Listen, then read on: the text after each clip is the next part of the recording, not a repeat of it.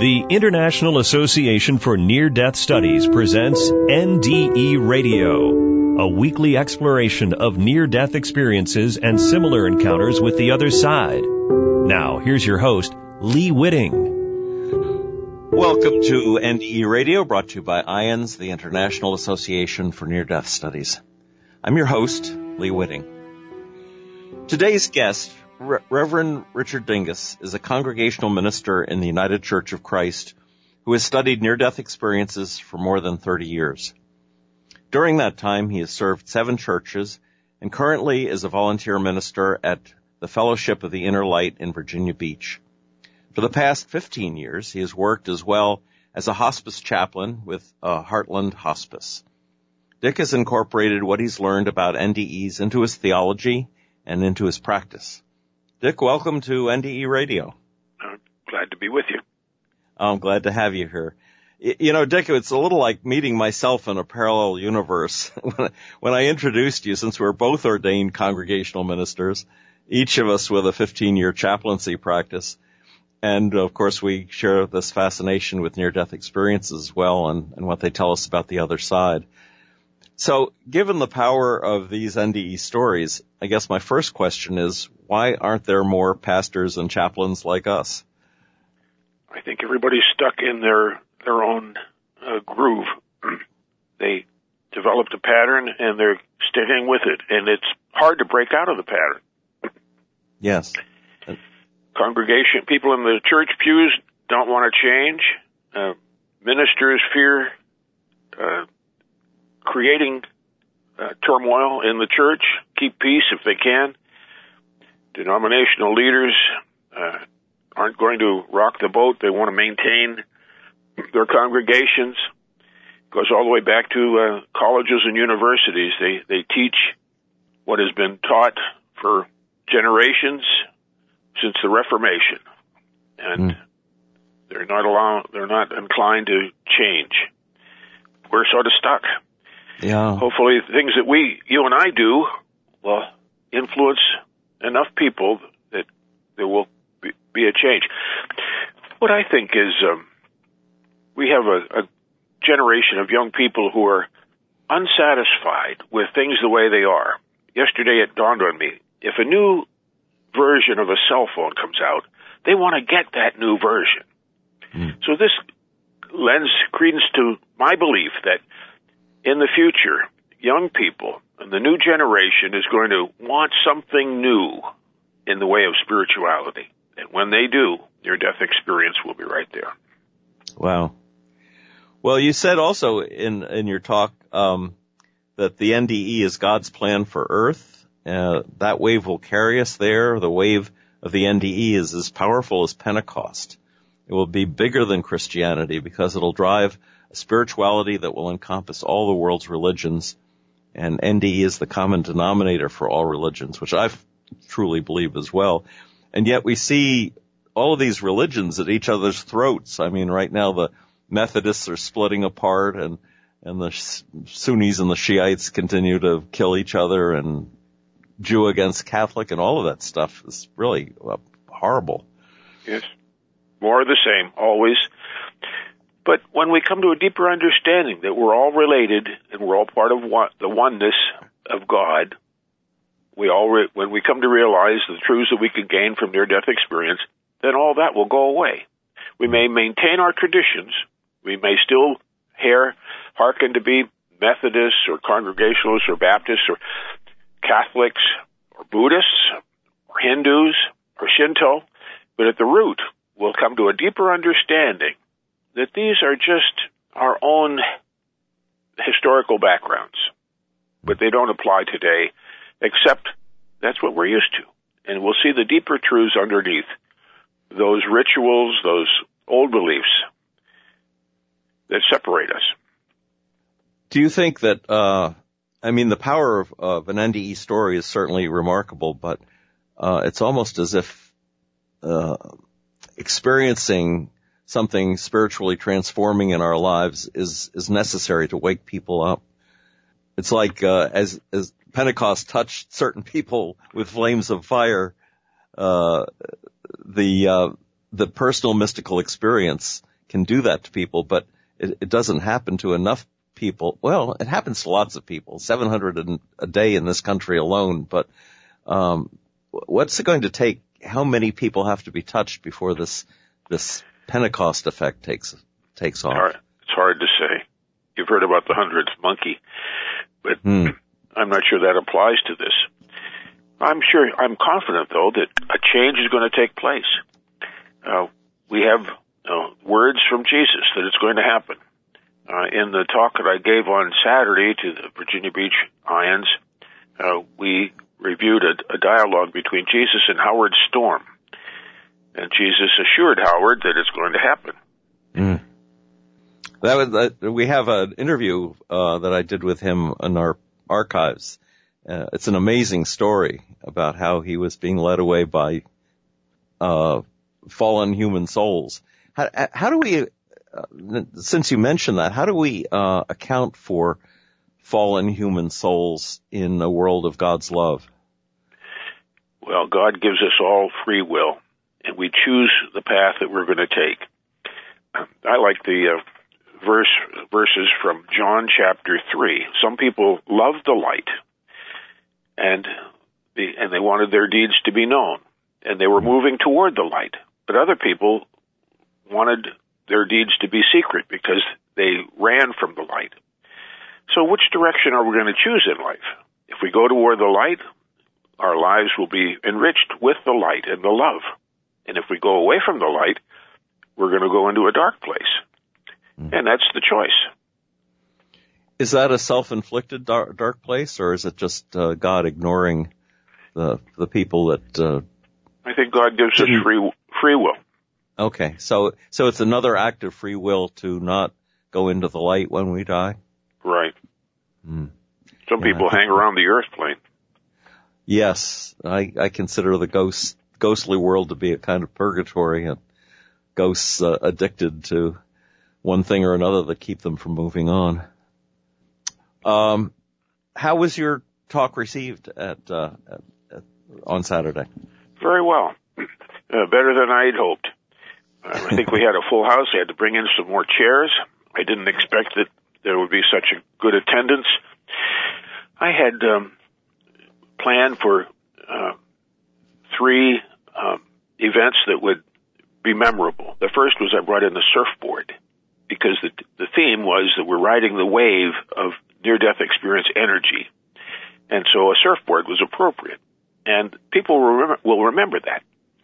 The second thing was I had a friend, Bob Titcomb, portrayed Jesus in the dialogue between Howard Storm and Jesus.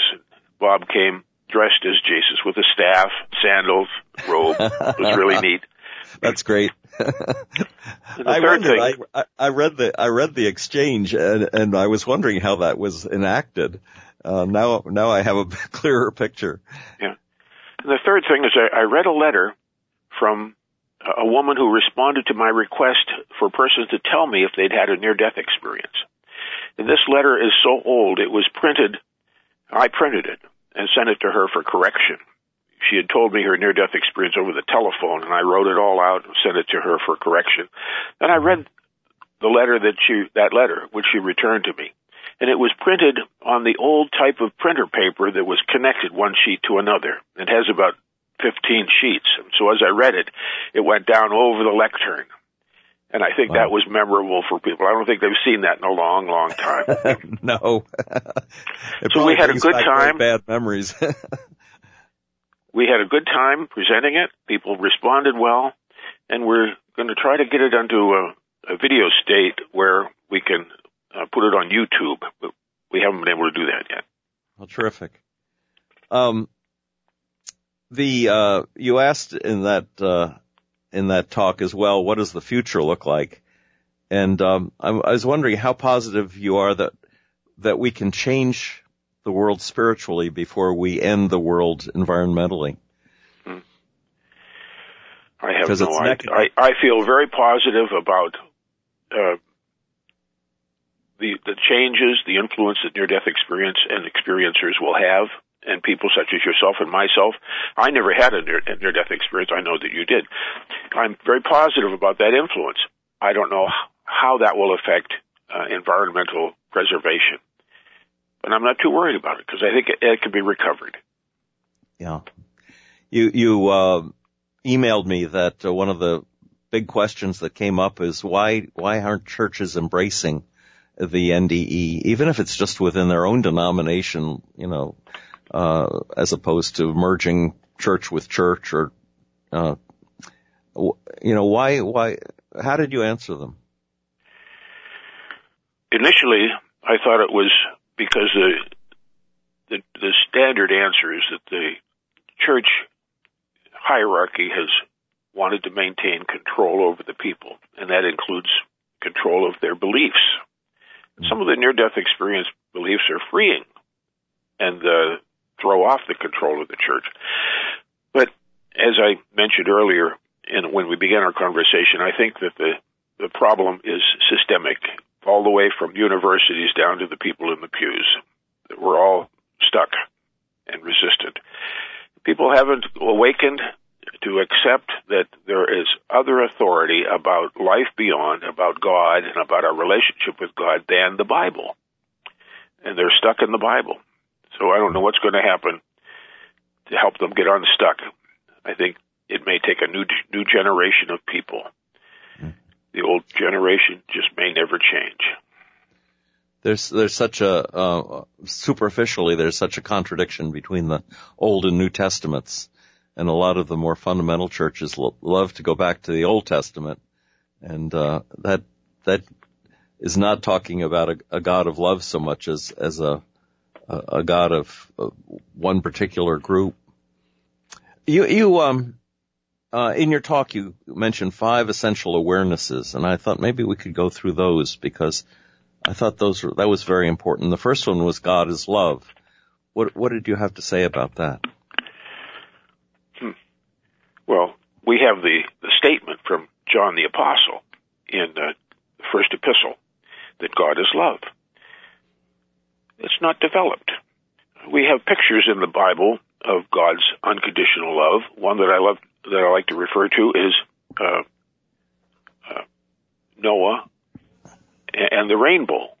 God promised he wouldn't destroy humankind again by the flood, regardless of human behavior. That says, I'm going to allow you to continue your life no matter what you do. That's pretty good. The other one I like, which really hits the nail on the head, is Jesus in Matthew chapter 5 saying that God causes his sun to shine and his rain to fall on both the just and the unjust. Yes. He's not a distinguisher. He's not going to withhold blessings from people because of their behavior. Unconditional love. We get that. We get those truths supported by reports from persons who have had near-death experience. They were in God's love, starting from their life review.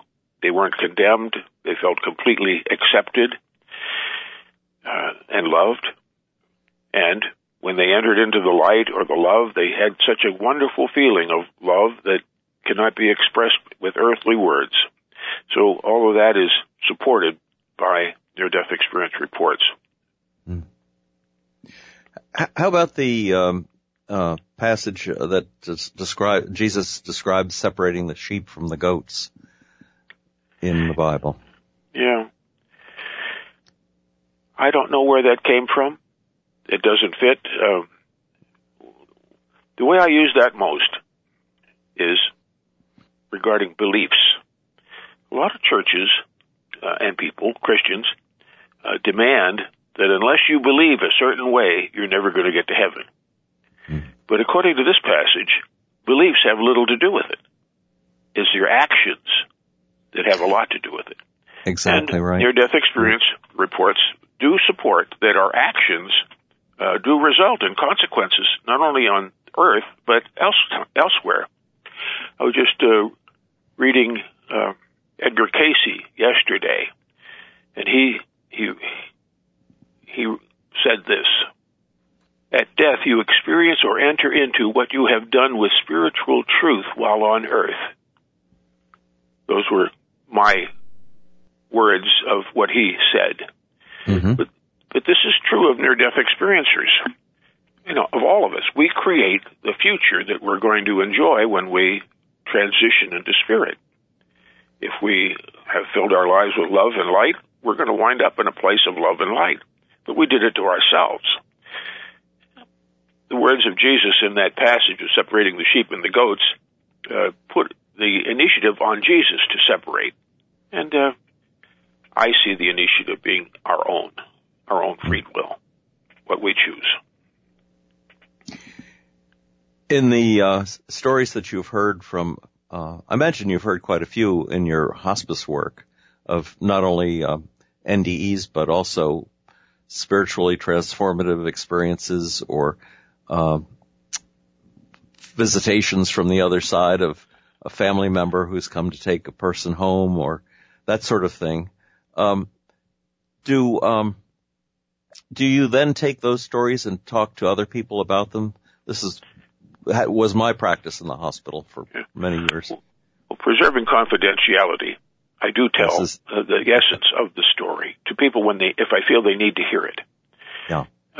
And that helps them, that helps the client who is in hospice care to consider that their life is not going to be over, but their physical life is going to end, but their life beyond the physical is going to be enhanced.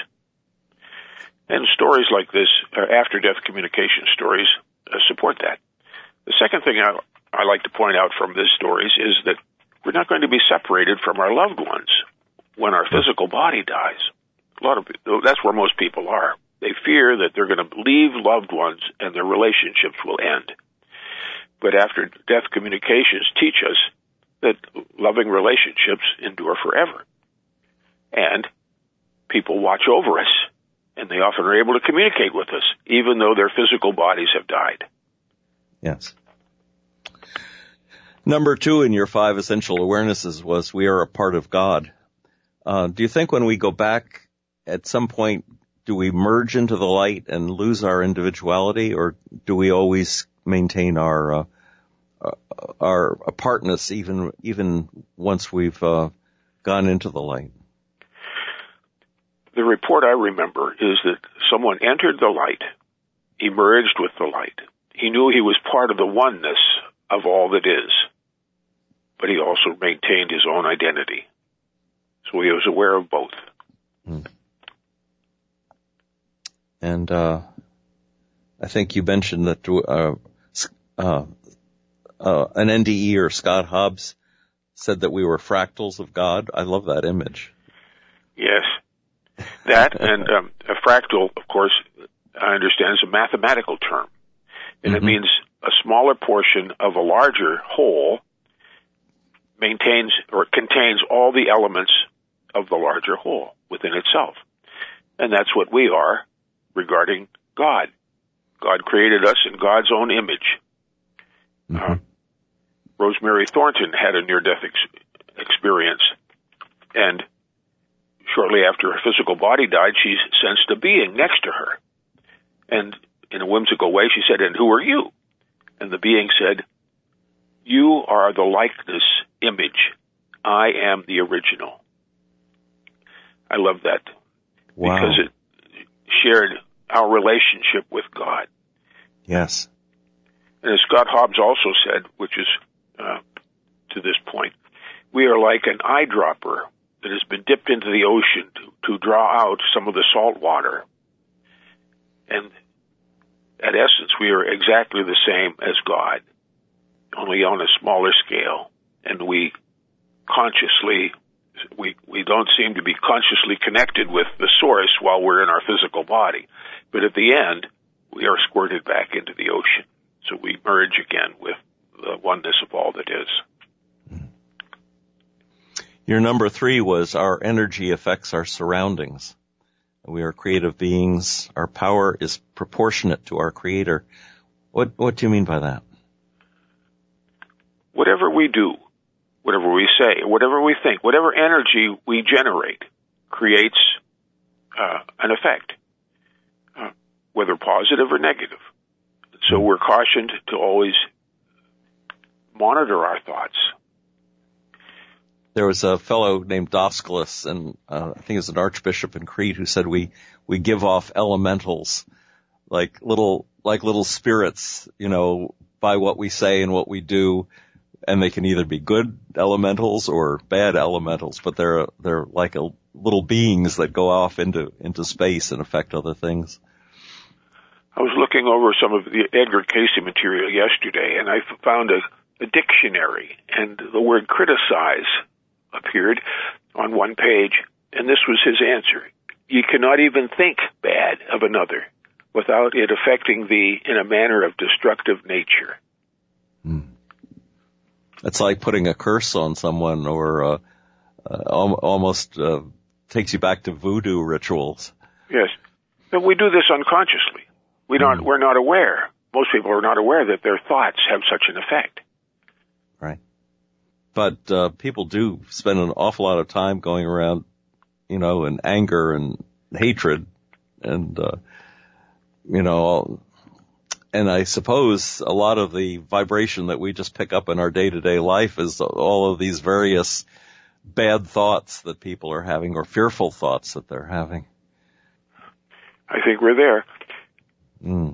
I'm looking at a word from the dictionary, disease, and this is what Casey said about it. This doesn't have to do with near-death experience, but it relates to the point. He said disease is really unease, or dis-ease that we have, and we don't balance it. We don't take care of it. We don't get rid of it. And it builds up in our body, and because it builds up in our body, it even affects the atoms in our body. And they rebel against what we receive normally as the blessings of God, and we become sick. We have an illness because it started with a disease, a dis-ease, that was not treated. Yeah. The body is indeed the temple of the living God. What have you dragged into this temple, was the question. So as you said, what we think about affects us as well as other people. Your number 4 was Life Goes On Forever, and I was wondering, I have heard many reports of recurring lifetimes of reincarnation, and this, of course, seems to be a big problem for the mainline churches.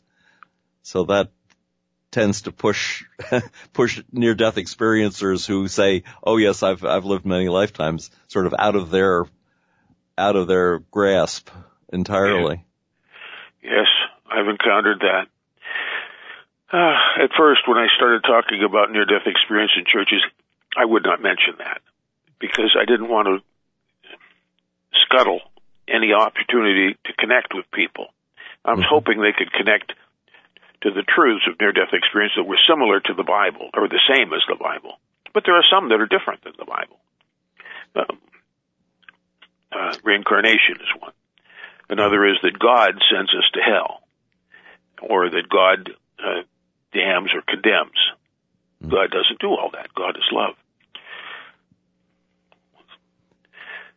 I like what Neil Donald Walsh wrote in Conversations with God, is that our heritage from God is complete freedom and unlimited potential. So as we make those good choices, we increase in our maturity as God created God's children in God's likeness. So we grow up into godliness or godness. And I think it's important that people recognize that freedom is available to them, because an awful lot of people just feel dragged down and condemned, and that it's totally out of their control. And it's not. The circumstances can be horrible, but that essential freedom is still there. And if people will use their freedom and project an image of themselves in the future, simple expectation. I expect wonderful things to happen today. You're creating that for yourself. And so that will happen because the universe will answer. We are beings created in God's image or in God's likeness. God's the creator. And we have that proportionate creative ability. All we have to do is use it. Yeah. And your final suggestion in this breakdown of the 5 essential awarenesses is the overall goal of experience is to refine our souls in the capacity to love unconditionally. How big a struggle is that? Is that sort of an epiphany that, is that the Holy Spirit touching us like flames of fire, or is it something that we can get to gradually over time? I think it's a struggle that we face every day. Is how do I cope with the misbehavior of my grandchildren? How do I let that affect me? And what do I say to them when I'm frustrated with them? Am I able to be loving or accepting? Or how do I cope with that? That's a problem I deal with every day. And everybody deals with their daily problems, just as I deal with mine. And in the end, we're going to find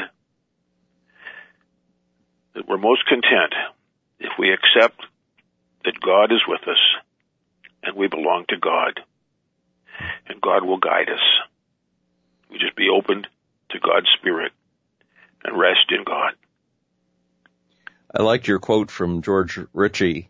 You said when George Ritchie died, he met Jesus and Jesus asked him, "How have you loved?" And that's really, that's the key question, isn't it? Yes. Yeah, that's the only thing that matters. When we have our when we have our life review, and when we're going beyond and planning another lifetime, we're going to plan a way that we can refine the way that we are able to love. Do you think that chaplains are more open to this than your traditional pastors and ministers and rabbis? Oh, yes, I feel much freer as a chaplain. I don't have to satisfy any denominational requirements for beliefs. I can receive freely and give freely from what I feel is true in my heart. I always felt the same way and loved chaplaincy work.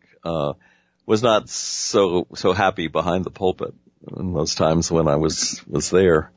But of course, chaplains also have the benefit of being, I would say, 90% listeners rather than preachers, and so that's very freeing too, and so informative when you can pause long enough to get the other person's perspective on things.